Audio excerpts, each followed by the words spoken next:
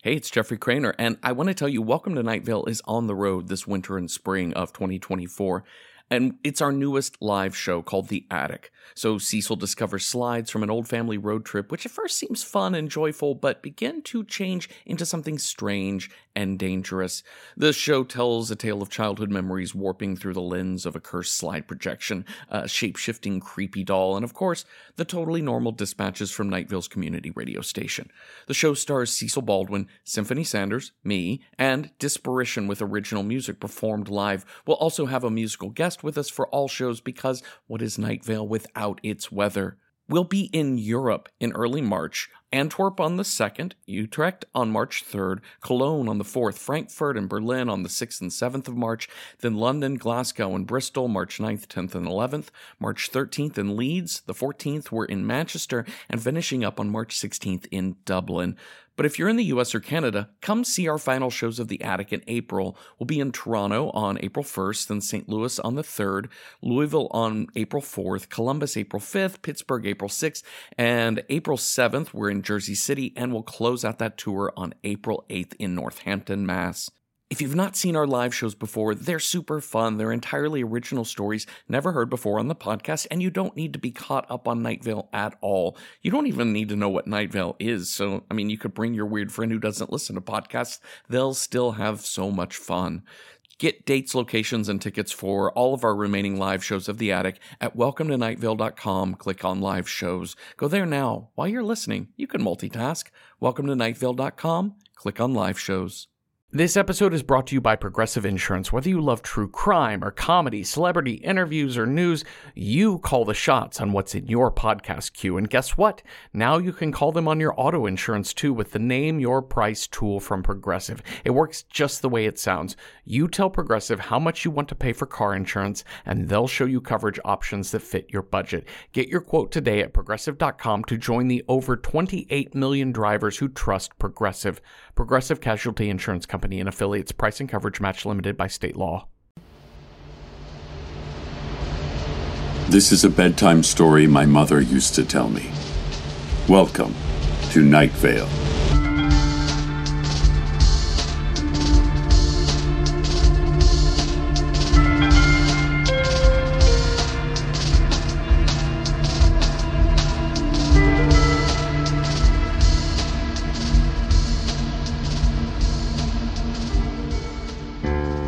There once was a boy who wanted to know everything.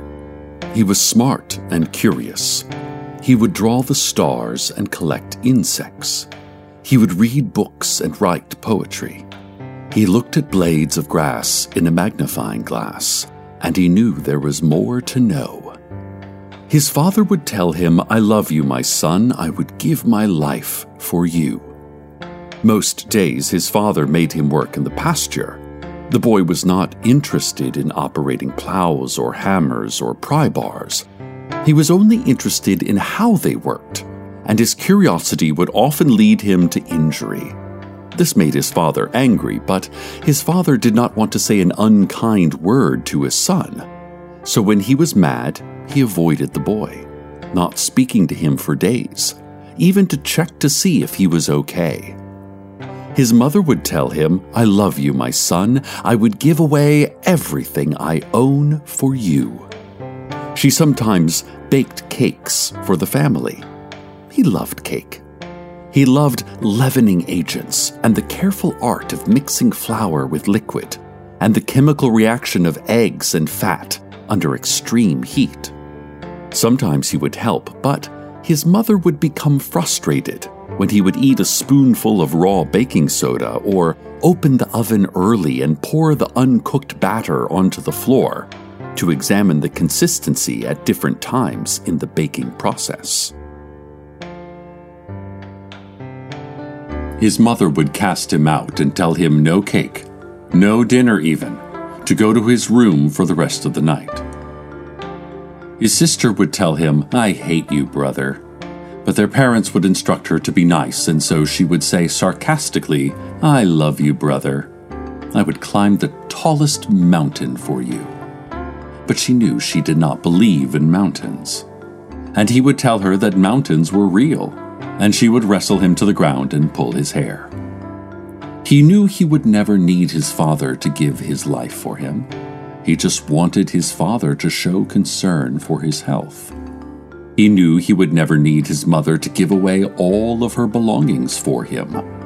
He just wanted his mother to show interest in his curiosity. He knew his sister really loved him. He knew he would never need his sister to climb a mountain for him. He just wanted his sister to believe him that mountains were real.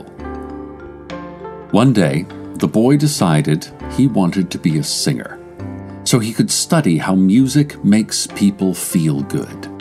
But his mother said, "You can't support yourself as a singer." Another day, the boy decided he wanted to be a doctor, so he could understand how medicine works. But his father said being a doctor means you have to perform surgery, and he feared for the boy's future patients.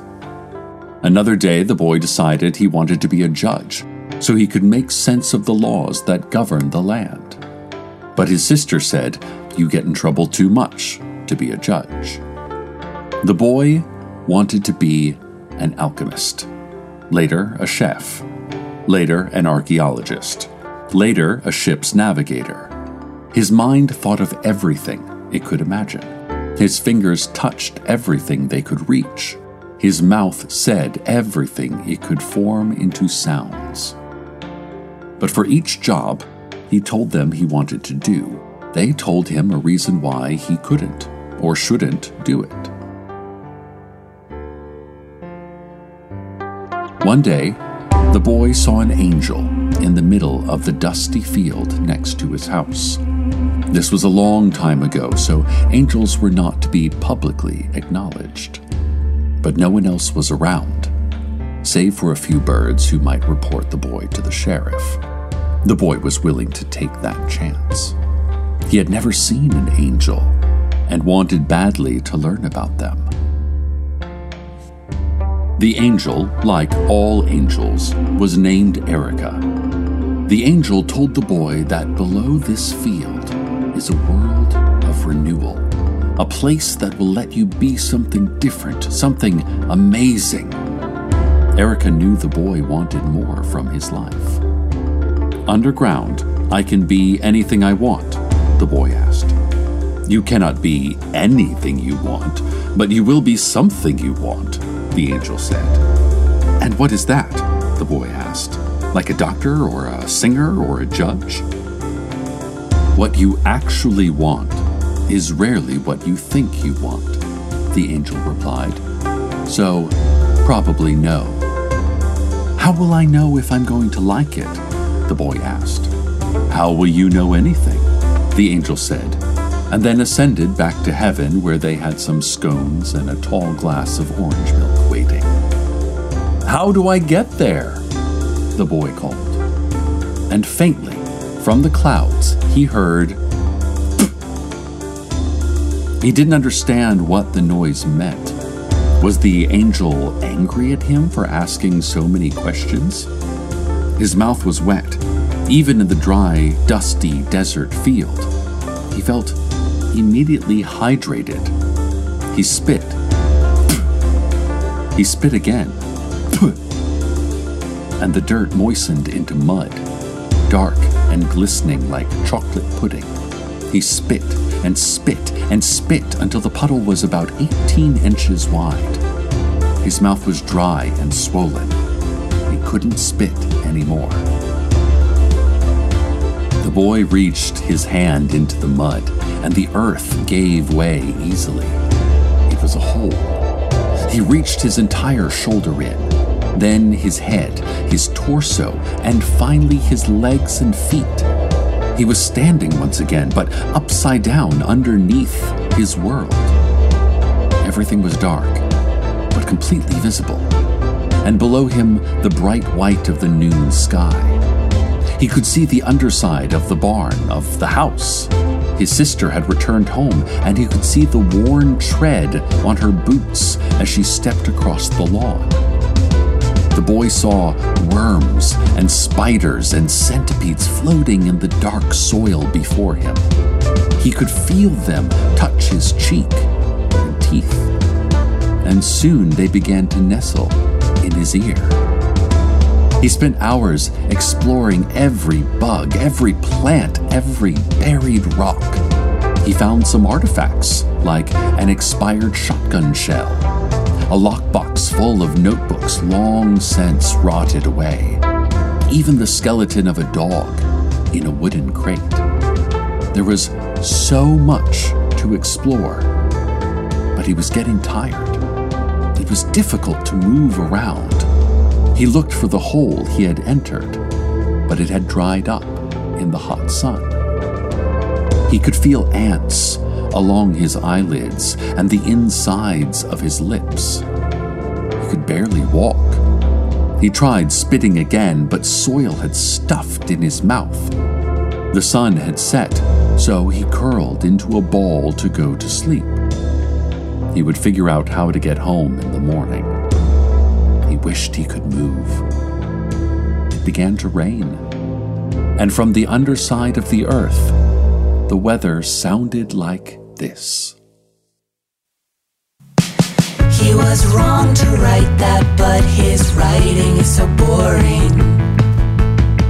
Too stupid to incite the symphony you're scoring. You're too old for shit this small, but you're much too young to abandon it all. Meanwhile, I'm screaming all the time. You're perfect, you're fine. You know I bit my tongue when you've been petulant and galling. And I was there to lift you up whenever you were falling. It's been appalling. Now you say that no one loves you. I'm like, what about me? You're like, what? Me who? Well, it's me who's been here all the time. Whatever, never mind. I'm missing the good parts of a bad friend, and I fear they're gone for good. It went from a good start to a bad end, and I wish he would come home to the way I know he can be. I wish he'd come home to me. We'd sing everything we'd write before I was your mother. Two hot young dykes at night, we'd listen to each other.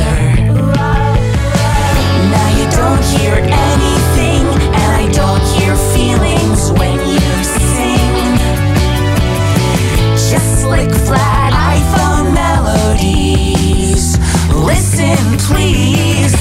I'm missing the good parts of a bad friend, and I fear they're gone for good. It went from a good start to a bad end, and I wish he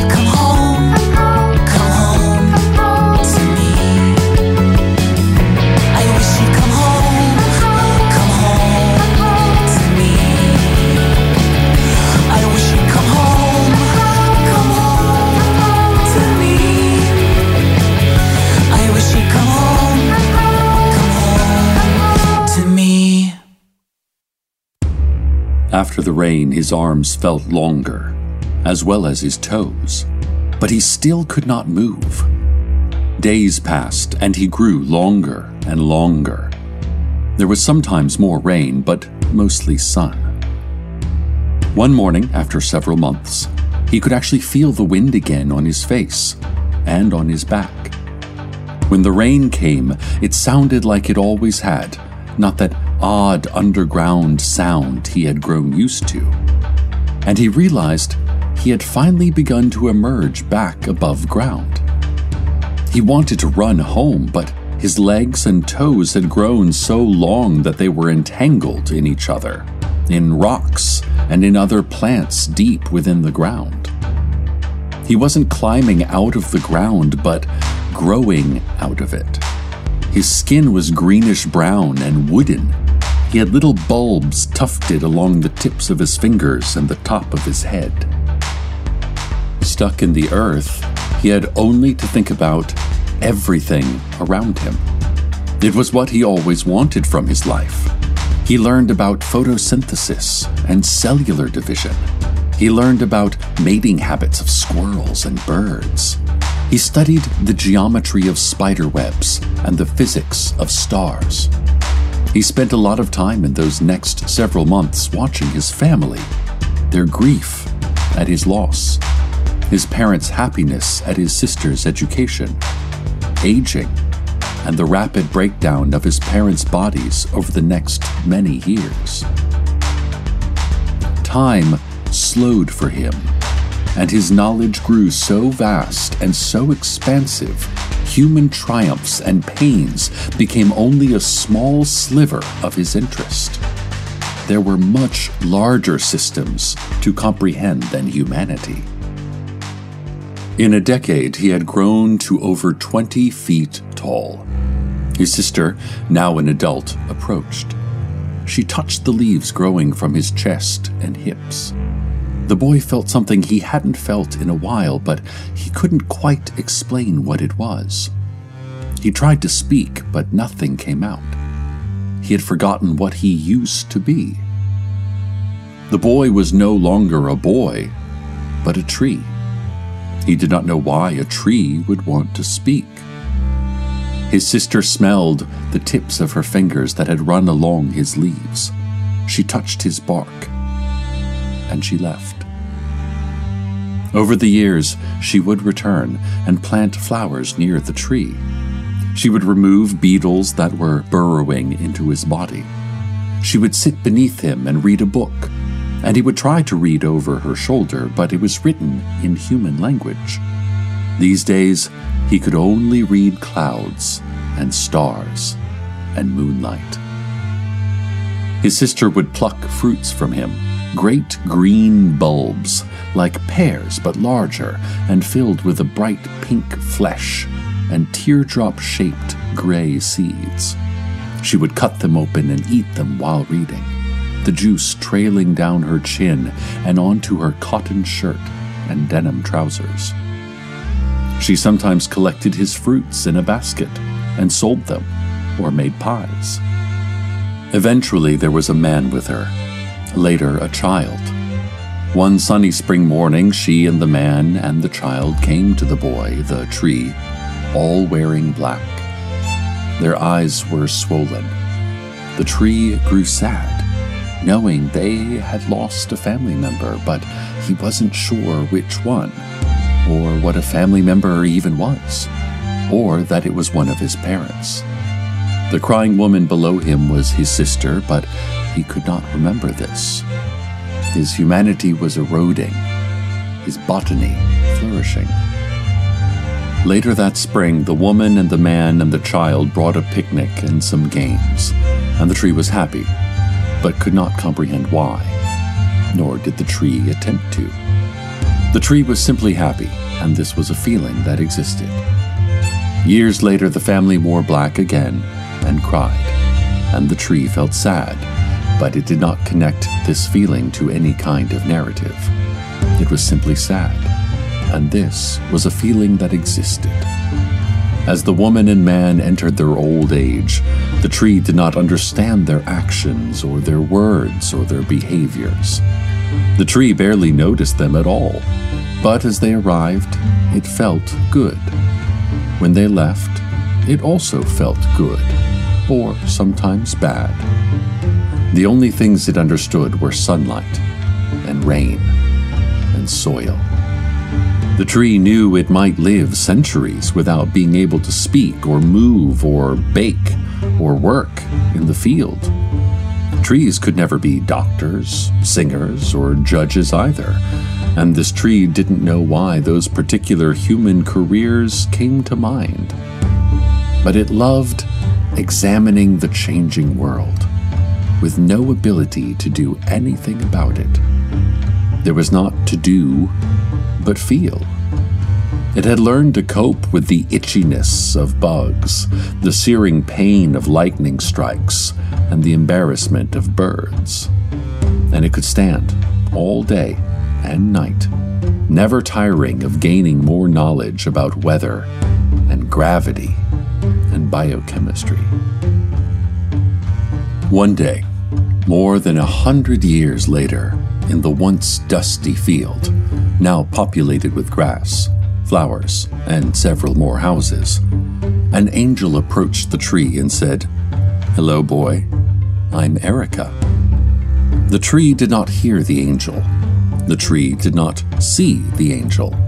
The tree felt the angel, but had no understanding of the angel's presence. The tree understood so much of what there was to know about the earth. It certainly never learned to sing or test medicine or interpret laws, but these were minor details compared to memorizing the patterns of weather, the terrain of the moon, the motions of stars within an ever-expanding universe. So the presence of an angel was not that big of a deal. The tree felt it had learned everything important there was to learn. The angel said, "You've yet learned so little." And from behind their back, Erica revealed an axe. They swung wide and drove the blade into the tree's base. It hurt, and the tree remembered mortality. "I am sorry this hurts, boy," Erica said, and drove the axe into the tree again. For most of an afternoon, the angel chopped and chopped, and eventually the tree fell. Over a few days, the tree and the fruits and the separated stump died, but the tree retained everything. As its body was planted into boards, as its twigs were ground into mulch, the tree felt the knowledge of each seed it had planted across the valley, each creature it had nourished with its fruits, and each piece of lumber built into a home for generations of humans to come. The tree felt its branches burned in a fireplace, and it rose up as smoke and dissipated into carbon across the sky, coming down in trillions of molecules to build more soil, more trees, more creatures. The boy could truly learn everything now, cell by cell. It's been centuries, and the boy is still learning. He's inside you and me this very moment, learning about each of us. Maybe one day, one of his memories will find its way into your own. Maybe it will make you a singer, or a doctor, or a judge, or a baker, or even another tree. And you will think of the boy who wanted to know everything, and did. And then my mother would pat my head and say, "Good night, Cecil, good night," or so I imagined. By then, I was long asleep. I hope you are too. Stay tuned next for temporary oblivion, followed by a forgetful waking consciousness. And good night. Night Vale. Good night.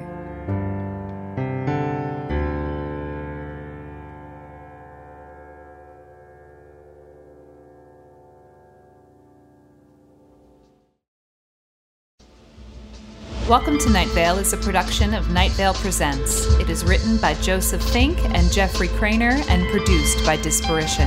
The voice of Night Vale is Cecil Baldwin. Original music by Disparition. All of it can be found at disparition.info or at disparition.bandcamp.com. This episode's weather was Bad Friend by Cheese on Bread. Find out more at cheeseonbread.com. Comments, questions, email us at info@welcometonightvale.com or follow us on Twitter @NightValeRadio. Or check those shoes you haven't worn in a while to see what kind of spiders have moved in. Check out welcometonightvale.com to read up on our brand new live show about secrets, with a run at the Edinburgh Fringe Festival this month and a tour across the US next month. Today's proverb: live every moment as if it were just one of the 2.5 billion moments you have in your life. Seriously, pace yourself.